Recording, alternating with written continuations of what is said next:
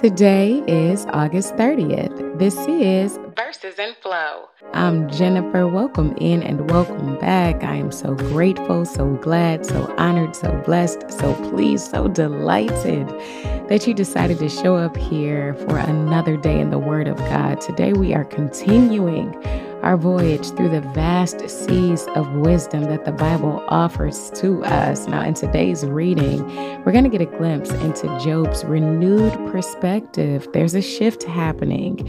And as we sail back into his narrative, we're going to see Elihu, the young, educated, somewhat cocky theologian, bring a fresh perspective to the table. His advice to Job is basically humble yourself and just submit to God. Now, Elihu is probably more accurate than everyone else in his perception of God and his position, but he is still not totally right either. God is going to get all of them together in a minute. At this juncture, however, Job's journey, once marked by desperation, is now taking a turn, guided by this renewed insight. Today, let's think about how changing our perspective can change our lives. I was riding my Peloton yesterday, and during the class, the instructor said, "Your perspective can be your prison or your power." And I almost stopped pedaling. I was like, ma'am, do you even know what you just said? So y'all already know what the aphorism for today is. And then over in 2 Corinthians, Paul speaks of the treasure of the gospel being held within fragile clay vessels. Our human bodies is what he's talking about. And as we navigate the challenges of life, it's easy to kind of perceive ourselves as fragile, exposed, and vulnerable to the storms of life, especially when it feels like the blows keep coming. And I was sharing with Salisa, who is just a friend of my heart, on Sunday that's the season that I'm in right now. I just feel like the blows keep coming. And I feel like the timing of Job, as I was sharing with her, the timing of the reading of Job is totally in alignment with what I'm going through. So I'm grateful for that, because it is definitely giving me the extra encouragement that I need to get through this season. But within us, regardless of our fragility, we carry the light of God. That is major, because just as the cracks in a vase allow light to shine through, our vulnerabilities can reveal our inner strength. They can reveal how God shows up through us. We can reveal how God shows up through us. We can show people how to handle the storms in their life with the way that we show up and handle our storms.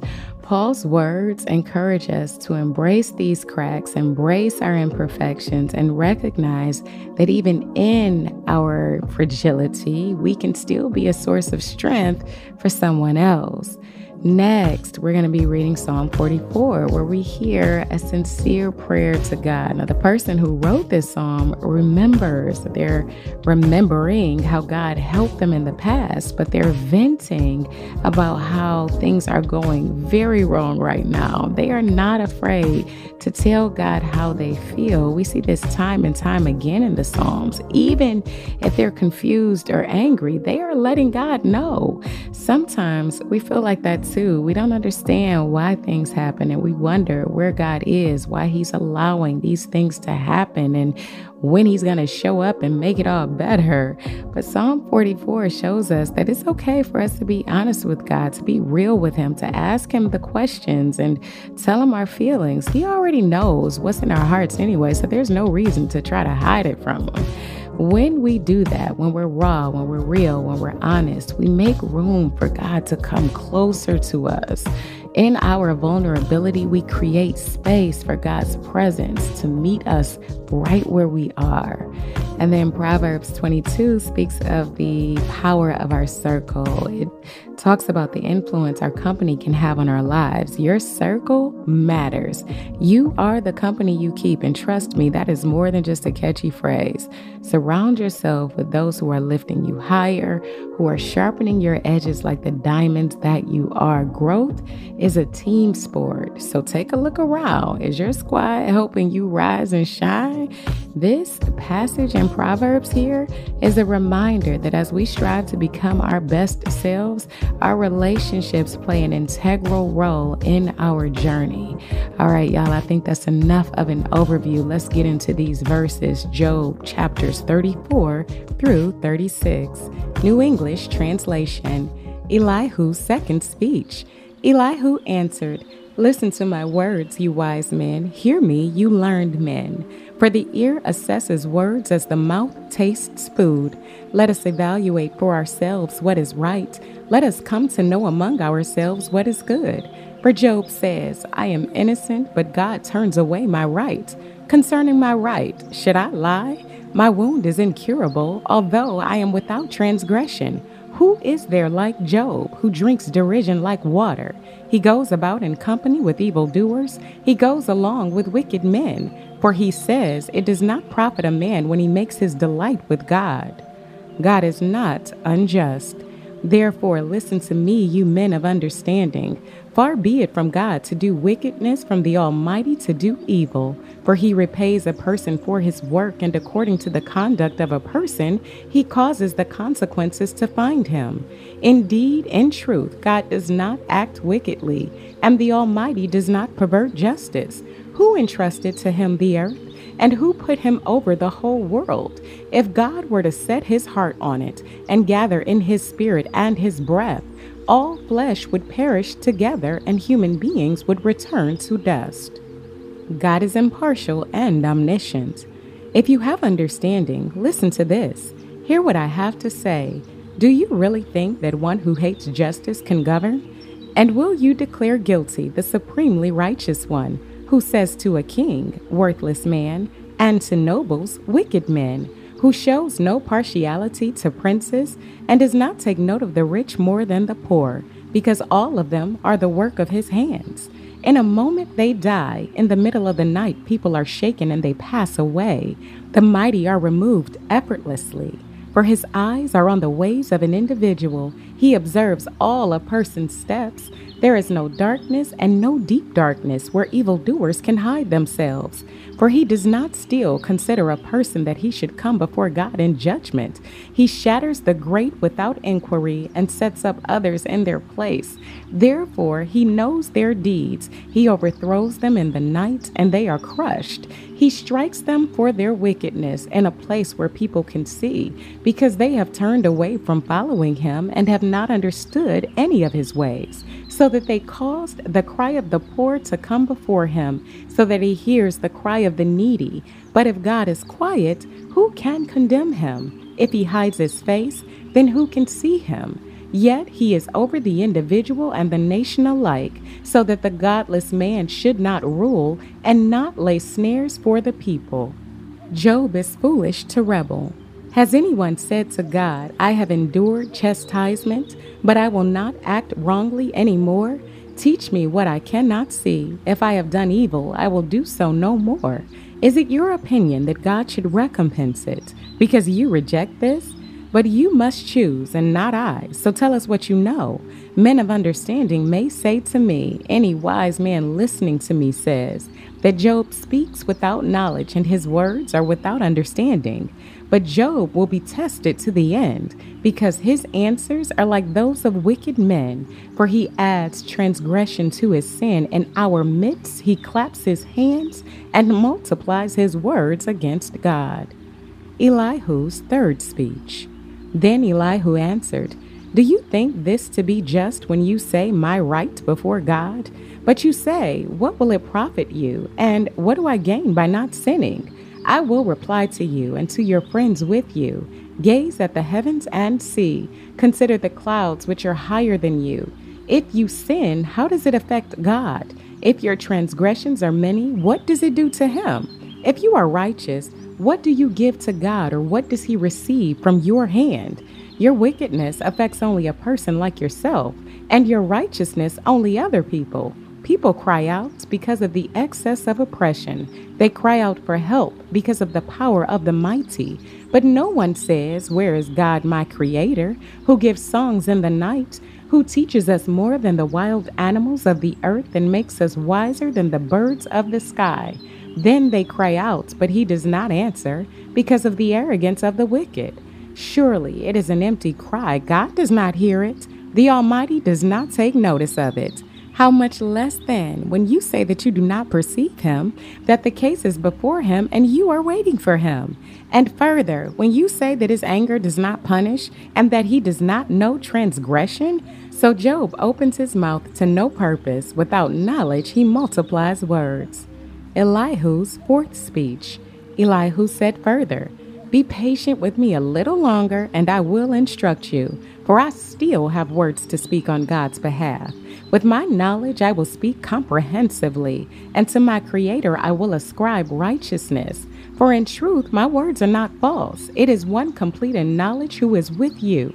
Indeed, God is mighty, and he does not despise people. He is mighty and firm in his intent. He does not allow the wicked to live, but he gives justice to the poor. He does not take his eyes off the righteous, but with kings on the throne, he seats the righteous and exalts them forever. But if they are bound in chains and held captive by the cords of affliction, then he reveals to them what they have done and their transgressions, that they were behaving proudly. And he reveals this for correction and says that they must turn from evil. If they obey and serve him, they live out their days in prosperity and their years in pleasantness. But if they refuse to listen, they pass over the river of death and expire without knowledge. The godless at heart nourish anger. They do not cry out even when he binds them. They die in their youth, and their life ends among the male cultic prostitutes. He delivers the afflicted by their afflictions. He reveals himself to them by their suffering. And surely he drew you from the mouth of distress to a wide place unrestricted, and to the comfort of your table filled with rich food. But now you are preoccupied with the judgment due the wicked. Judgment and justice take hold of you. Be careful that no one entices you with riches. Do not let a large bribe turn you aside. Would your wealth sustain you so that you would not be in distress, even all your mighty efforts? Do not long for the cover of night to drag people away from their homes. Take heed, do not turn to evil, for because of this you have been tested by affliction. Indeed, God is exalted in his power. Who is a teacher like him? Who has prescribed his ways for him, or said to him, you have done what is wicked? Remember to extol his work, which people have praised in song. All humanity has seen it. People gaze on it from afar. The work and wisdom of God. Yes, God is great, beyond our knowledge. The number of his years is unsearchable. He draws up drops of water. They distill the rain into its mist, which the clouds pour down and shower on humankind abundantly.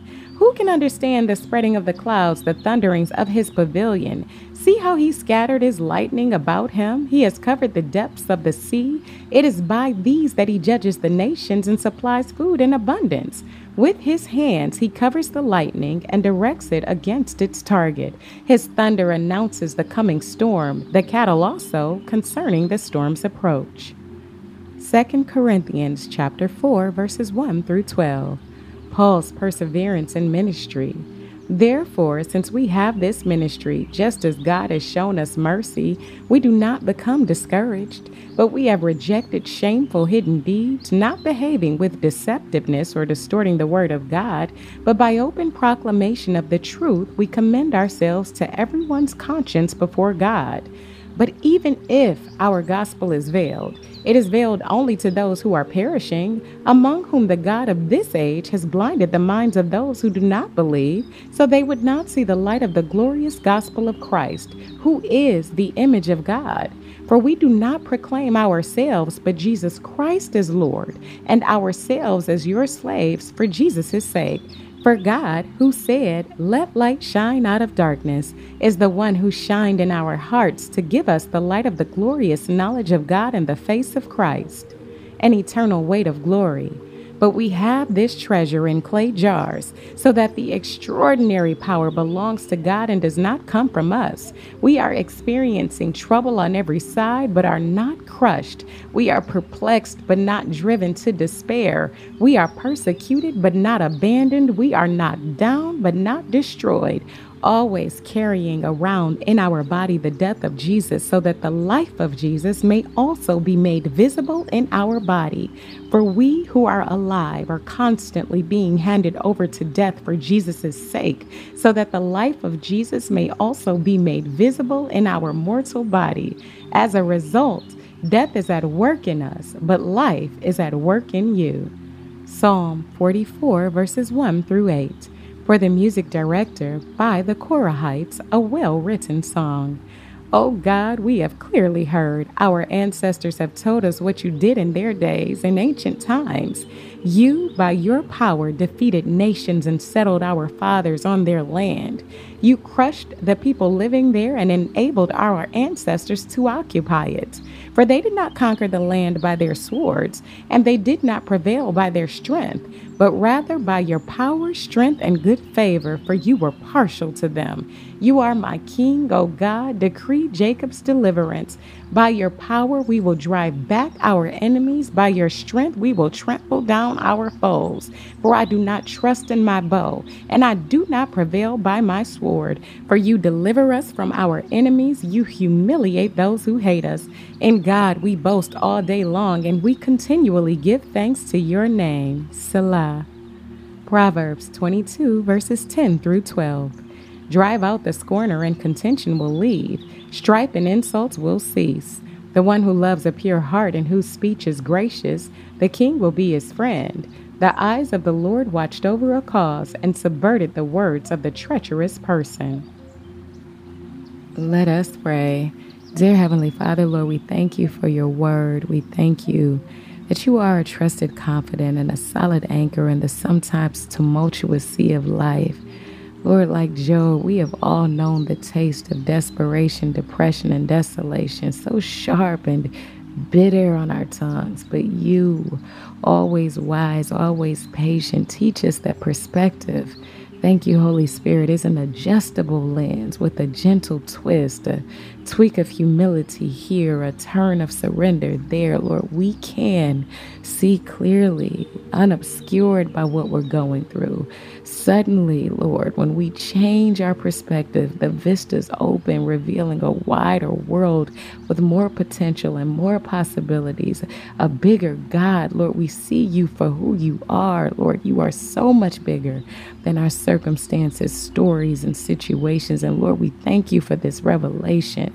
We are so humbled to know, God, that you are the greatest potter, and that you chose to sculpt us as delicate clay vessels to carry the world's most precious treasure, the gospel of Jesus Christ. Lord, our cracks, the very imperfections that we try to hide, are what illuminates your light, allowing it to shine through us so the world can see your glory. And we thank you for choosing us. We thank you for using us. May we never forget that we belong to you. We are yours wholly, fully, and completely. Lord, we thank you that your grace covers even our deepest, darkest flaws, faults, and failures. And as we grapple with our vulnerabilities, help us to trust in your strength, which is made perfect in our weaknesses. Lord, we also lift up those who are struggling, those who are lost and searching for answers in this confusing and chaotic world. Lord, we want your light to shine in their lives, illuminate their path, and lead them towards you. Use us to lead them, and may they find comfort in your loving embrace, and may they find hope in your promises of eternal life. And Lord, as we go about our day today, we ask for your wisdom and guidance to go before us. Help us to make decisions that honor you and reflect your love to everyone we come into contact with today. Lord, we want nothing more than to live a life that brings glory to your holy name. Lord, we know that if we seek first your kingdom, we'll have everything we need and all that we want. Lord, we will have meaning, purpose, peace, joy, love, fulfillment. Lord, all that we need comes from you. All good things come from you. Lord, we thank you for being such a good God, for being such a faithful God. And we thank you for your Son, Jesus Christ, who shed his blood so that we might be saved from eternal damnation. And all the people of God said together, amen. And our affirmation for today: I am free. I refuse to let my perspective limit me or hold me back. I am free. I refuse to let my perspective limit me or hold me back. And our aphorism, your perspective can be your prison or your power. That is all I have for you today. Thank you so much for being on this sacred sojourn with me. You belong here and we belong together on this journey. I love you. And if God says the same, I'll be right here tomorrow waiting for you.